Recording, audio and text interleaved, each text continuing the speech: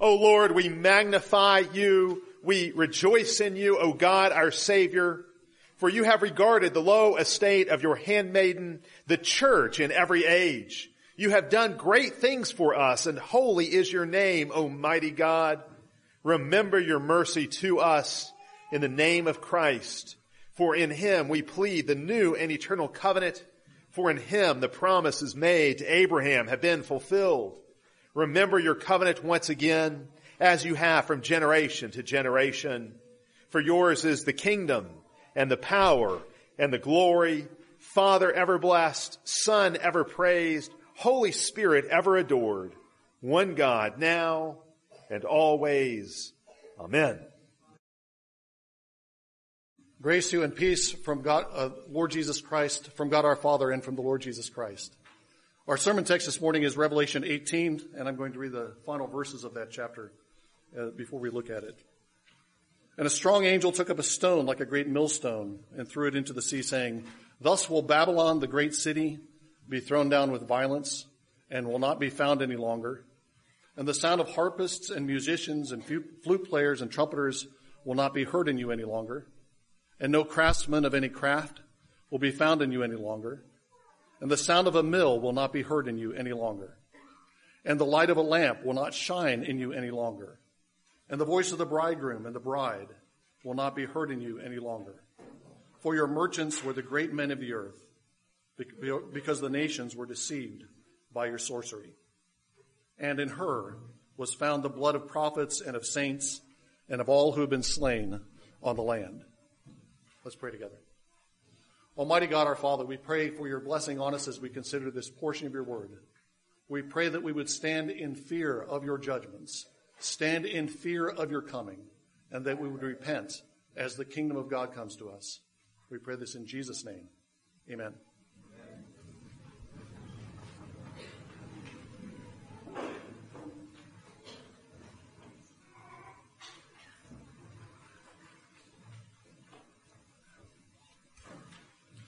Two times in Jesus' messages to the churches of Asia, he warns them about two main sins. He warns them about porneia, immorality, or sexual immorality, and he warns them about eating meat that's been sacrificed to idols. In one message, he alludes to Balaam. In another message, he alludes to Jezebel, a queen of the northern kingdom, when Ahab was king of the northern kingdom.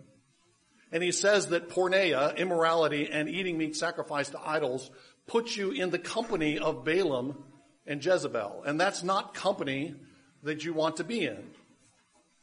Balaam was slaughtered along with others who invaded the camp of Israel and corrupted the camp.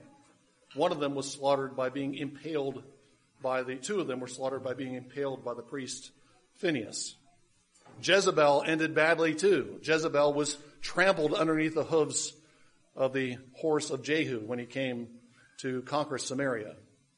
If you commit porneia, immorality, and if you eat meat sacrificed to idols, Jesus tells these churches, then you're going to end up like Balaam. You're going to end up like Jezebel.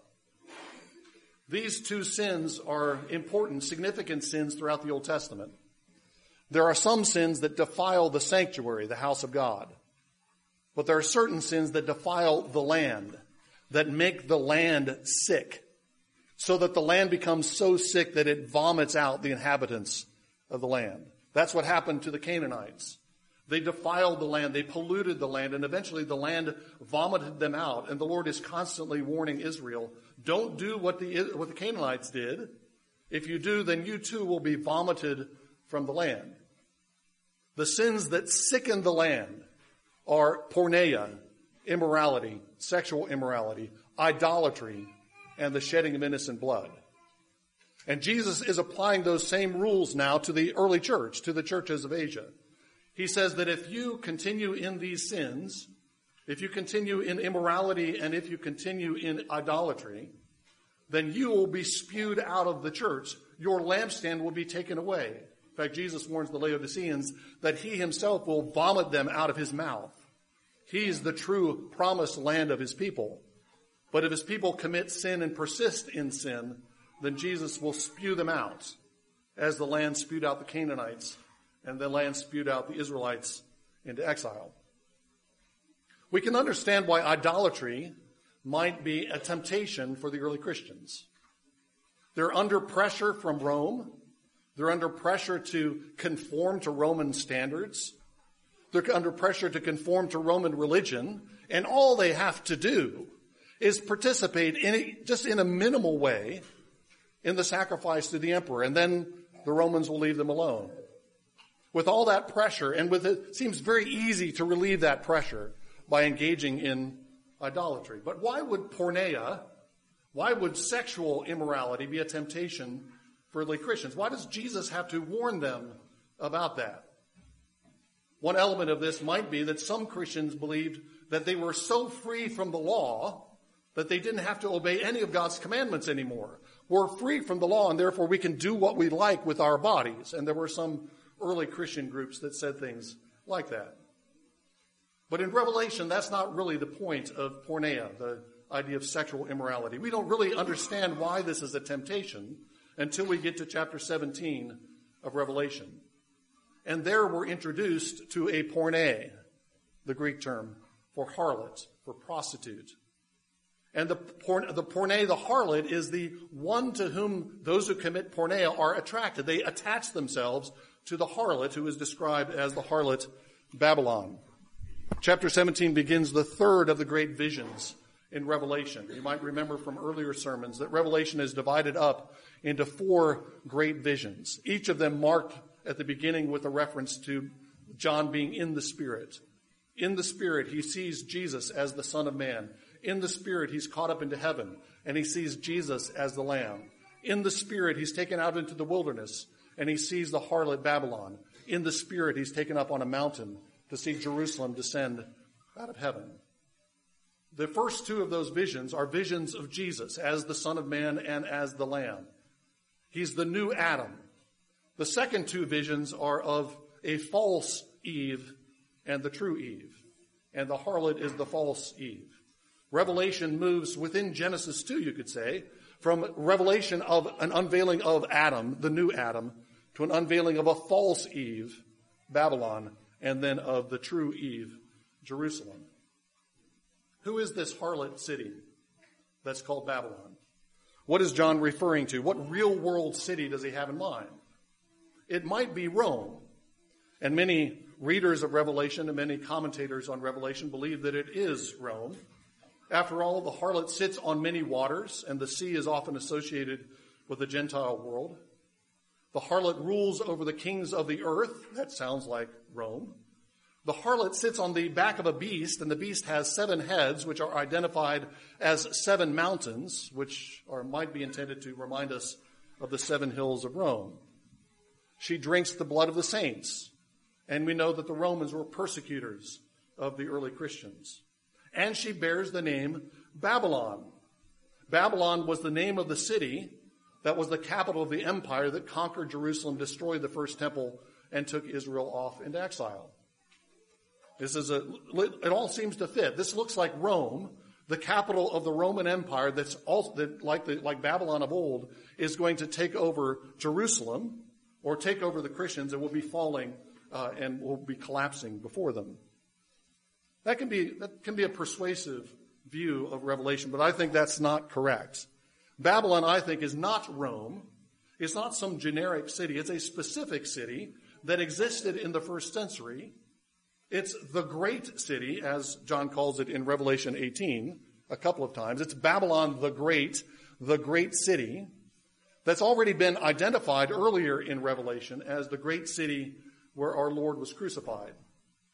When John hears an account of the witnesses, the 2 witnesses that go into the great city and are martyred, that city is described as being mystically or spiritually like Sodom and like Egypt, but being the city where the Lord was crucified. That is the great city, according to Revelation 11, the story of the 2 witnesses. And the great city in chapters 17 and 18 is the same great city that we were introduced to several chapters earlier. John hasn't seen a new city. He's seeing the same city.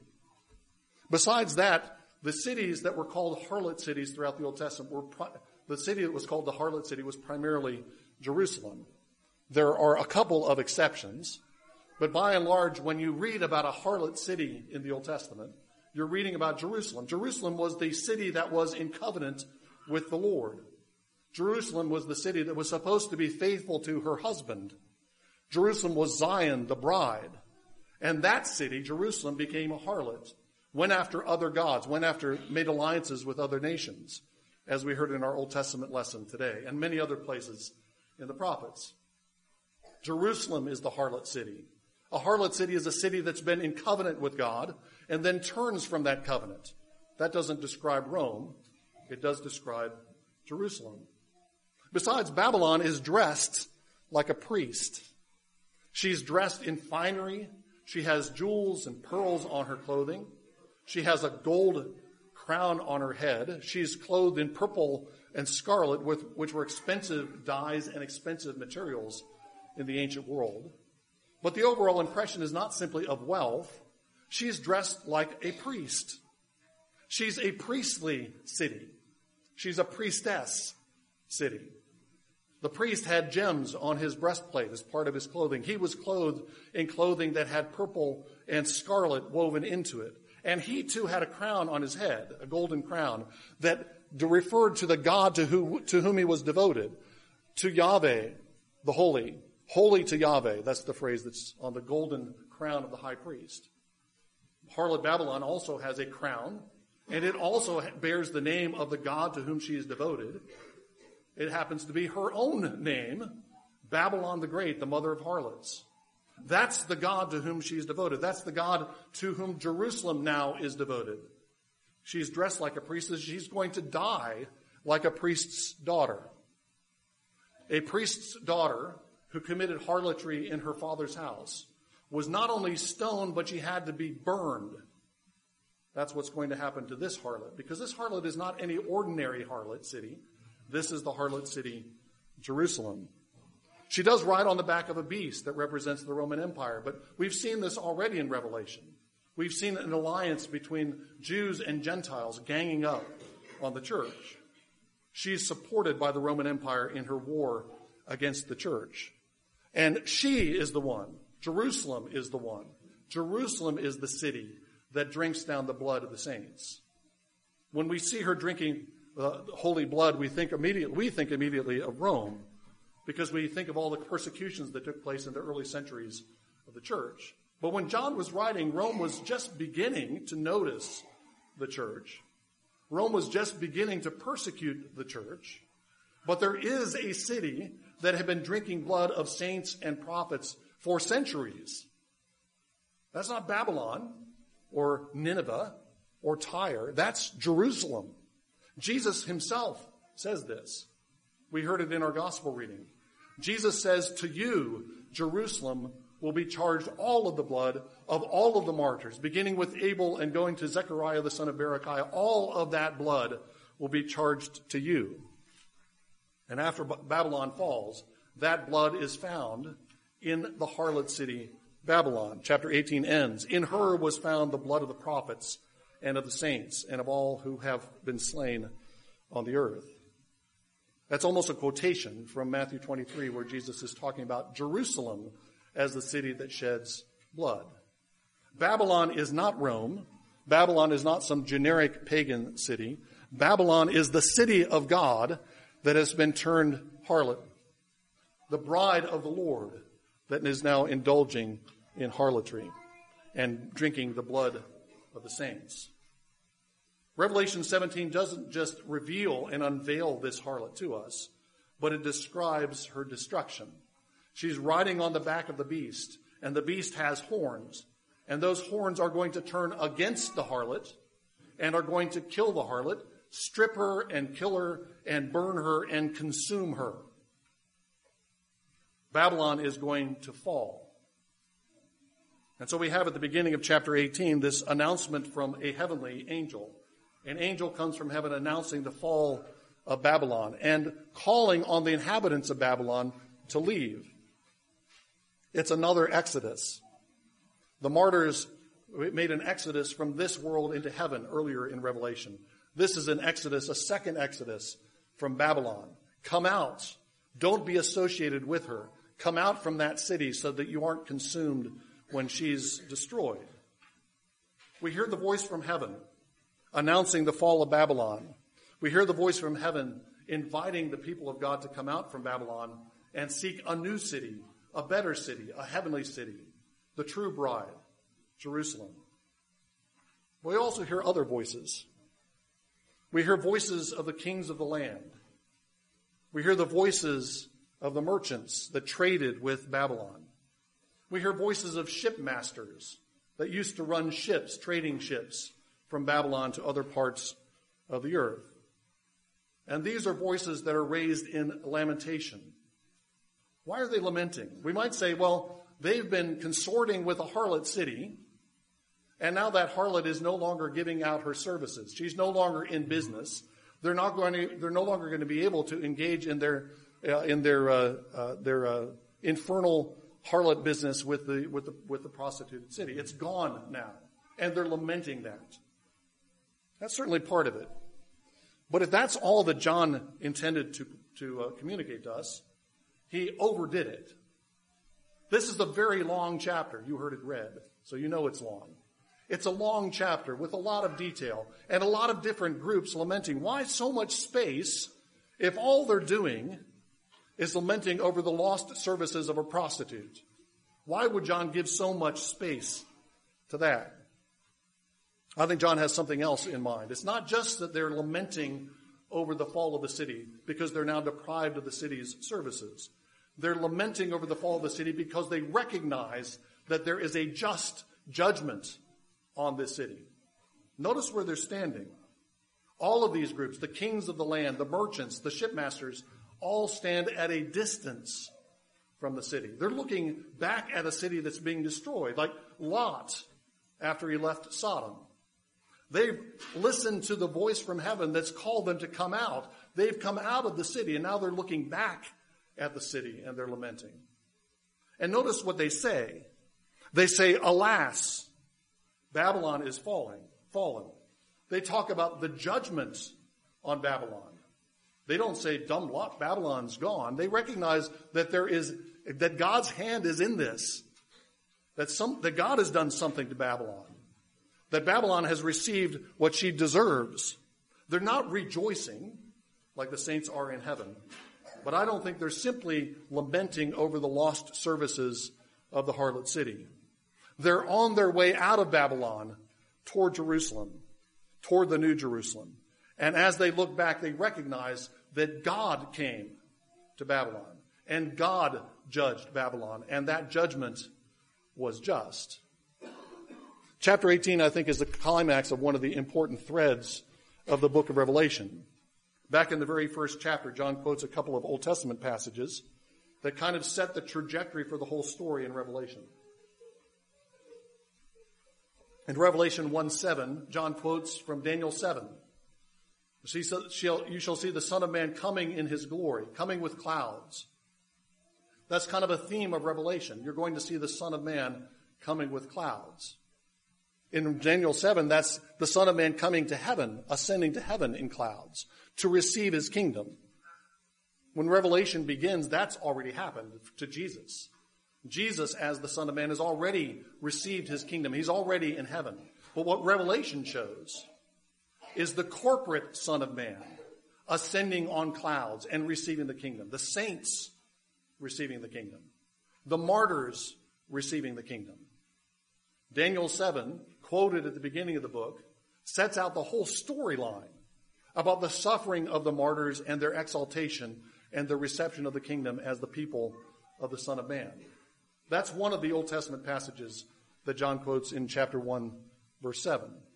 The other one is from Zechariah 12, where Zechariah predicts that they shall look on the one that they pierced, and all the tribes of the land will mourn for him. Zechariah predicts a widespread mourning in the land. And as he describes this, he describes different groups that are mourning. The house of David is mourning. The Levites are mourning. Another group is mourning. All these different groups are mourning when they see the one that they've pierced. Well, where is that fulfilled in Revelation? Chapter 1 indicates that this is going to be an important storyline of Revelation. That somewhere along the line, there's going to be lamentation over the one whom they pierced. Where does that happen, if not in chapter 18? Chapter 18 is fulfilling what chapter 1, verse 7 indicates is a major theme of the book. The saints enter into the kingdom. They receive the kingdom that Jesus has already entered into. And also, the people of the land mourn. They don't see Jesus on the cross. What they do see is the harlot city drinking the blood of the saints and the judgment on that harlot city. And they begin to mourn. These, I think, are Jews coming out of Babylon, Jerusalem, seeking a new and better Jerusalem, and lamenting over Jerusalem as, in fact, Jesus himself did. In our gospel lesson, we read not only about Jesus' prediction that all the blood will be charged to Jerusalem, but also Jesus' lament over Jerusalem. These kings and merchants and shipmasters are entering into the lament of Jesus over the fall of God's own city. So Christmas is 9 days away. I bet you didn't expect to come to church and hear a sermon about a harlot. Your parents have something to explain to your kids when you get home. You're welcome. You didn't expect a harlot. You expected a story about a virgin. You didn't expect beasts. Think about a baby in a manger. You didn't expect to come in here and learn about a destruction of a city. You want to hear about a birth.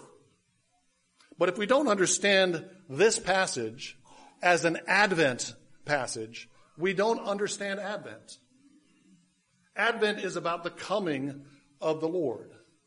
And when we think of that, we think of Jesus in a manger coming to us to rescue us. He's so cute and cuddly. But God comes in all kinds of ways. Jesus comes in all kinds of ways.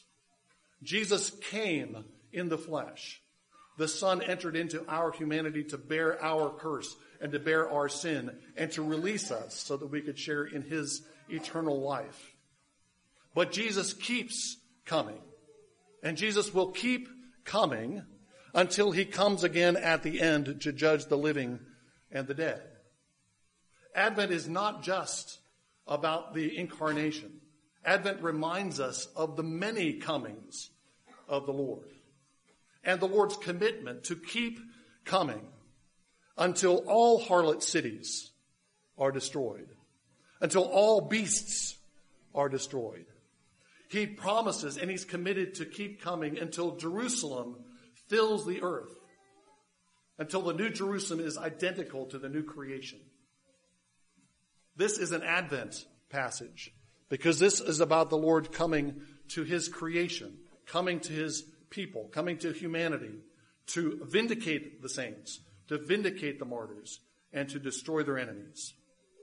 And so in this passage too, happy Advent. Merry Christmas. In the name of the Father, and of the Son, and of the Holy Spirit. Amen.